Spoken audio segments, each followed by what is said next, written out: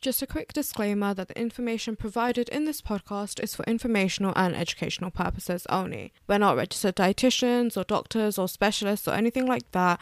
We're just two university students who are interested in these topics. Therefore, everything we talk about is through our own research and not through any qualification. We will be talking about diets, exercise, and perhaps calorie tracking in this episode, so if you do find this triggering, please feel free to skip this one. Please do not take this as medical advice and contact your own medical team to sort out your own unique needs.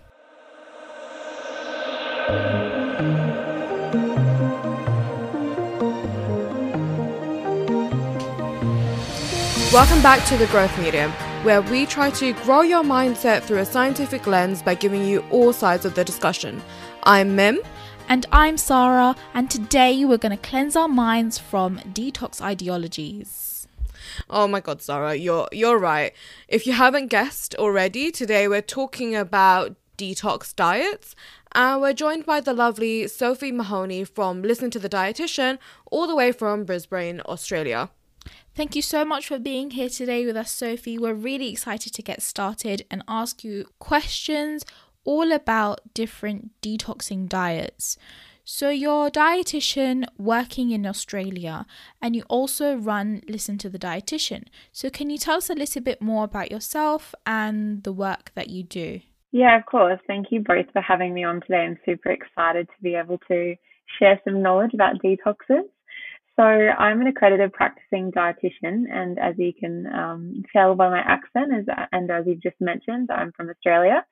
So I have worked in the health industry for almost 10 years and have consulted with clients as a dietitian for just over 2.5 years, having done more than 3,000 consultations, mainly in the areas of sustainable weight loss and gut health. And in the last few months, I've started a new job in research in a world-class research centre in Australia called the Food and Mood Centre. And our team researches the new area of nutrition science called nutritional psychiatry, which is the link between what we eat and our mental health. And as you mentioned, I've recently started an online business, which is called Listen to the Dietitian, where I do one-on-one consults with people worldwide and run my Instagram page with the same name. Oh, wow. So you're really interested in nutritional psychiatry, which is kind of an emerging area in science, isn't it? So many accomplishments under your belt there, Sophie. I'm really impressed. So to give a little bit of a background to detoxing diets, clinically, they are used to wean patients off conditions like alcohol addictions. But that's not what we see in the general public these days. People often go on these detoxing diets for a different objective, which is mainly weight loss. I mean, yeah, definitely in social media, it's definitely not about, clinically weaning off alcohol and stuff like that. But what it seems like is in the media, there's always a new detox diet that's out there. There's always a new juice to try, and there's always a new way to get rid of toxins from your body. Sophie, why do you think people are so interested in detoxing and this quick fix? Yeah, I guess psychologically it sounds wonderful to be able to rinse your body of impurities and detoxes and undo all of the unhealthy habits we have around eating and drinking with just a few days of detoxing. And the promise of a quick fix is highly appealing to people. And a Google search will provide you with thousands of testimonials from people who have done detoxes. And undeniably, I'm sure you do feel better going on to a detox because you're drinking more water, you're eating more fruits and veggies, you're eating less processed and fatty foods, and drinking less alcohol. So, of course, you're going to feel better. But that has little to do with actually removing toxins from your body and actually more from the highly restrictive nature of the diet and, of course, the rapid weight loss, which again is one of the main draw cards from doing a detox diet. However, most of this weight loss is not due to fat loss, but instead mostly from water loss. I completely agree. And it does strike me as a little bit redundant to go on these detoxes because you have your lungs, liver and kidney to do the detoxing for you, and they can do the detoxing themselves perfectly fine. Exactly. Yeah, I mean, that's like the job of those organs, aren't they? But a lot of people I've seen on Twitter, like Instagram particularly, they think that when you do something like juicing, it gives you all like the nutrients and the minerals, etc., for, you know, your liver and whatever to work properly. But surely you can just get the nutrients that your body needs and obtain it from whole foods. You don't really need to juice it, because if anything, juicing it removes the fibers, and you need fibers. I mean, I definitely agree. I'm sure Sophie agrees as well. But as Sophie said earlier, one of the another alluring factor of detoxes is the fact that they help you lose a lot of weight, even though it's water weight. And these juices tend to be really low calorie, so about 600 to 1,000 calories per day. So you lose weight very, very quickly. I mean, I'd be starving just living on a diet of 600 calories daily. You're not satisfied with the food you eat, and you begin to hate it in a way. Exactly. The reason I think people go on these detoxes all the time is because you're rewarded for your efforts really rapidly, because you see, the number on the scale's gone down. And that's part of the reason, I think, why people are addicted to this. But it doesn't mean anything, because you put it back on anyways instantly. Exactly.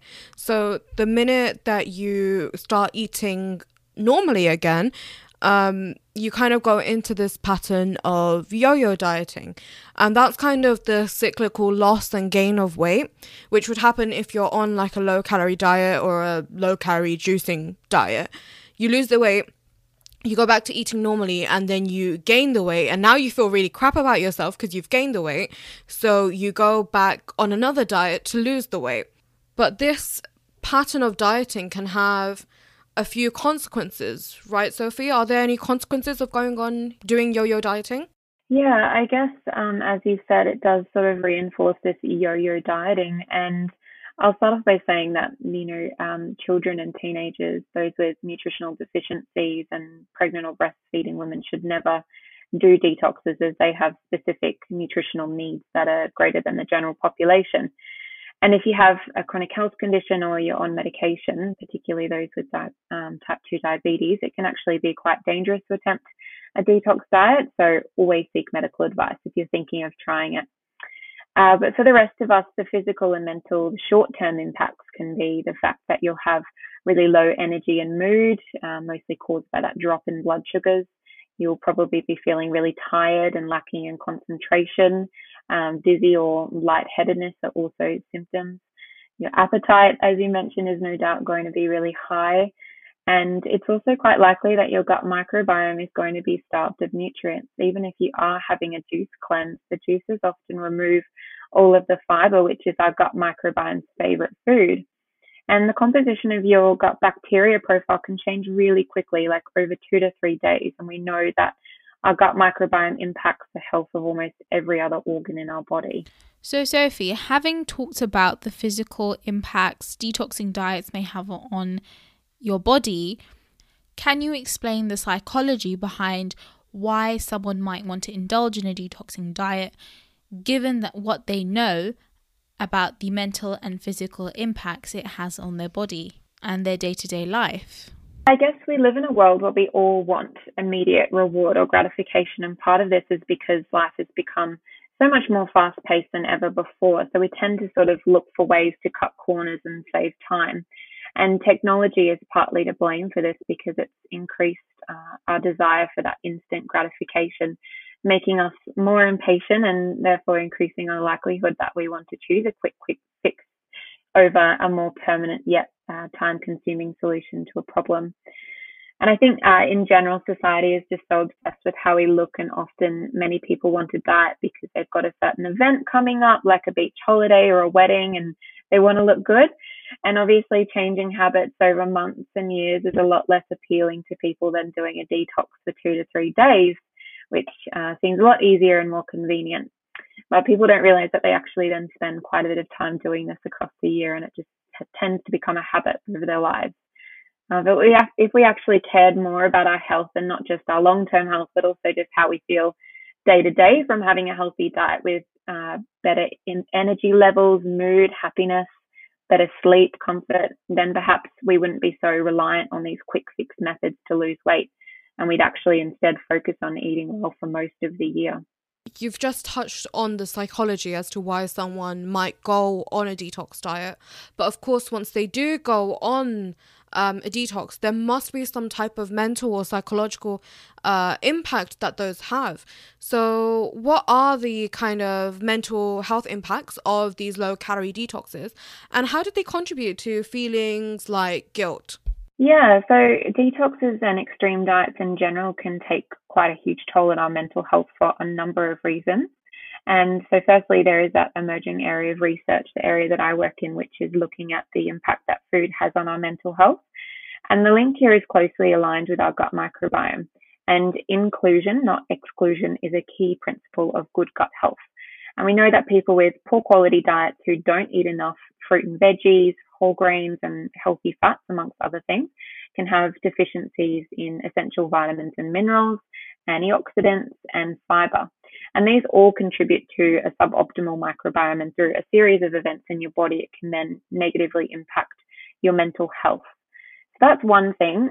Secondly, crash dieting regularly and done over decades can create a really bad relationship with how you eat, and food becomes the enemy and deprives you of the joy and satisfaction from eating. And I see this all the time with clients, which is no way to eat at all. And these low calorie extreme diets like detoxing creates what we call the dieting cycle, which reduces your self-esteem and self-worth. And this is sort of how it works. So you restrict food to lose weight. You then feel deprived because naturally when you tell yourself you shouldn't be eating something, you want to eat it more. You then give in to the temptation and eat that food.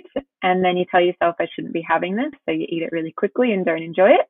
And because you feel as though you have broken your diet, you tell yourself you may as well just continue and have a lot of it. And then your feelings of guilt make you quite uncomfortable and you feel like a failure and you're angry with yourself for not having that willpower to resist. So then you might restrict again and to make up for that binge that you've had, and the cycle just goes on and on. So dieting really damages your self-esteem by just setting yourself up for failure, and you end up blaming yourself for not having any willpower when it's really the diet that's the problem. There's some detoxes such as water fasting that has a lot of medical applications for people who need it, for specific people. But these aren't recommended for the average person. Mm-hmm. I mean, I've seen a lot of people, like you just have to do literally a quick Google search of water fasting and you'll see people saying that water fasting is really good for weight loss. You know, they lose like 7 pounds in 1 week. And it's just not, you know, I don't think it's sustainable for long-term weight loss. Absolutely. That's correct. Yeah, we still don't really know the long-term implications and the effects and sustainability of doing these kind of, detoxes and fasting, etc. Can you imagine an entire week just drinking water? I can just see myself not being able to do anything to be able to function. Exactly. You need nutrition. Exactly. Exactly. A friend of mine, she argued, like we had a very heated argument about this, and we were talking about, so her argument was that people don't water fast for 7 days. They water fast for like 24 hours and it's supposed to be really good. And I was just kind of like, well, that's clearly not true because, I mean, not everything on the internet's true, obviously, but all these anecdotes are saying, hey, you do it for 7 days. But we argued about the sustainability of the diet. So she was saying that if someone can fast for, let's say, a week, for every month for the rest of their life to be able to maintain a healthy weight, then why shouldn't they? All you're doing is starving yourself for a week. Her point is that if going on the water fasting is helping you maintain that healthy weight, because you will lose weight, of course, right? You're not eating, but sustaining it requires you to go on that fast every single month, then why wouldn't you do it? I don't think it's mentally healthy though. I know, That's the catch, I agree. Isn't it? Exactly. Yeah. And I could imagine feeling like so tired during that week if I was water fasting. I mean, surely it has some long-term physical and emotional impacts on your body, and you can't use willpower as an indicator for sustainable weight loss. What do you think about this, Sophie? Yeah, I guess in terms of your question about willpower, it's yes, it's a poor indicator of long-term sustainable weight loss, because willpower is like a muscle and it gets increasingly tired the more that you use it. So it's more effective and sustainable to focus on your habits, which are automatic and don't require a lot of mental energy. And I guess in terms of whether fasting is sustainable for long-term weight loss, I guess the answer is it depends.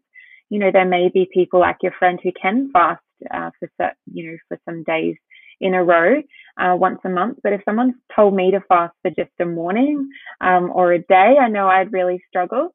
And it's certainly not for everyone, particularly some of those people I mentioned earlier.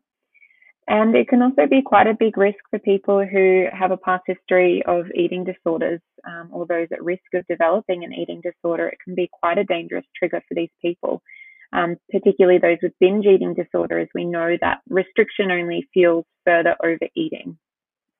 So that can certainly be, a long-term implication. And, there's many other long-term implications as well in terms of nutritional deficiencies that can pop up. The fact that when you lose weight on a detox, you almost always regain that quite rapidly, and that can be quite demoralizing for people and lead to that pattern of yo-yo dieting. I mean, I see women in their 50s and 60s every day who have spent most of their lives dieting, and it can be a really hard habit to break. And we know that even though there are kind of contradicting long-term effects on your health with yo-yo dieting, we know that it does actually impact your mental health. There was a large study done in Australia which showed that yo-yo dieting actually is associated with depression symptoms in women. Oh my God. So yeah, certainly it's got some long-term implications, and the idea that you can undo months of unhealthy eating in just a couple of days is just not possible, or a healthy way to look at taking care of yourself. Oh wow, I've definitely tried detoxing dieting before, I will admit to it. So I guess when you were doing the detoxes and stuff, obviously you didn't stick with it, right? No, of course I didn't, because it's not sustainable. And then I find it even harder to get back on it when you do put on the weight again. So it's just this constant, it takes even more willpower to get back on it than it was in the first place, because I know how it's going to be and I know how draining it is. You know what? That's actually something I read about in a book I'm reading. I'm sure some of our listeners have heard of it. It's called Intuitive Eating, a Revolutionary Program. I think it's by Elise Reich and Evelyn Tribble. They're two dietitians and nutrition therapists. And that's actually one thing they talked about a lot, where people, they go on a diet, they lose that weight, so they're doing that yo-yo dieting thing, and then they feel so demoralized from the previous diet that they can't, it's hard to first of all repair the relationship with food, but then it's also hard to enter that new diet and exercise regime as well, because they have that inevitable dread that this is probably gonna fail. And it's not like consciously thinking this, it's very, very subconscious. So that's actually something quite interesting. Yeah. So you wanted to mention one more detox and cleanse, Mim. Yes, I did. So this is something I can't actually even take it seriously. This is something that Sarah told me about. It's a cleanse. It's called the salt water flush. And I think the way it works is like you put 2 tablespoons of salt. Himalayan salt. It has to be Himalayan. You have to put 2 tablespoons of Himalayan salt in like a liter of water. I don't actually know. Some water. And then chug it down in 5 minutes on an empty stomach. So now apparently this is really good for like chronic constipation and colon cleanses. And I'm so interested to know, like, does this actually work? Like, why does this detox make you run to the bathroom? Yeah, so I guess as you've probably learnt in your studies as well through doing biochemistry and probably a lot of physiology as well, is that the body tries really hard to maintain its electrolyte balance, including its sodium levels. And your gastrointestinal tract plays a part in this. So if someone drinks water with excessive amounts of salt, it can draw water from the body's extracellular space into the bowel and cause what is called osmotic diarrhea. So this is caused by the presence of solutes in the gastrointestinal tract, like salt, that are poorly absorbed and produce an osmotic effect, which is essentially the movement of water from a low solute concentration area to high solute concentration. So essentially, the water follows the salt and causes that excess water in your bowel, which can cause diarrhea. But there's no scientific evidence to say that a saltwater flush detoxes the body or removes so-called waste buildup in your digestive tract. And there's much better ways that are safer that you can do every day to prevent and treat chronic constipation, as well as taking care of your gut as well. You know, it's actually crazy that there's like no scientific evidence for this type of stuff, you know, the saltwater flush in particular. But there's so many anecdotes and, you know, there's so many stories about people who have, you know, quote unquote cured their constipation. And it's just, there's no scientific backing to it. So it's very, very hard to not only accept it, let alone recommend it. What do you think, Sarah? Yeah, a lot of people post their own videos of how it has worked for them. And as you said, Mim, make them go to the bathroom. Yeah. So naturally, as a viewer, you think that it'd work for you as well. And you don't stop to think of the consequences. So last question, Sophie. I'm kind of going to spring this one on you. So I hope that's okay. But do you have any tips as a dietitian for anyone who's looking to introduce more healthy lifestyle habits into obviously their life, as opposed to, you know, going on a detox? Yeah, absolutely. So I guess the main thing that you can do is to just, it sounds really boring, but, you know, eat more fruits and vegetables, and it's, you know, find some great recipes that you can use to do that, because sometimes inspiration can be the most difficult part. So focus more on what you can eat more of rather than what you can eat less of. And that's really my food philosophy, because if you focus on what you can't have, then you're naturally going to want that more. So focus on inclusion, you know, getting some more fruits and vegetables, focusing on whole grains, legumes like chickpeas, lentils, beans, nuts and seeds, all of those wonderful foods. There's lots of them that we can have, and focusing more on, okay, what can I eat more of rather than less of.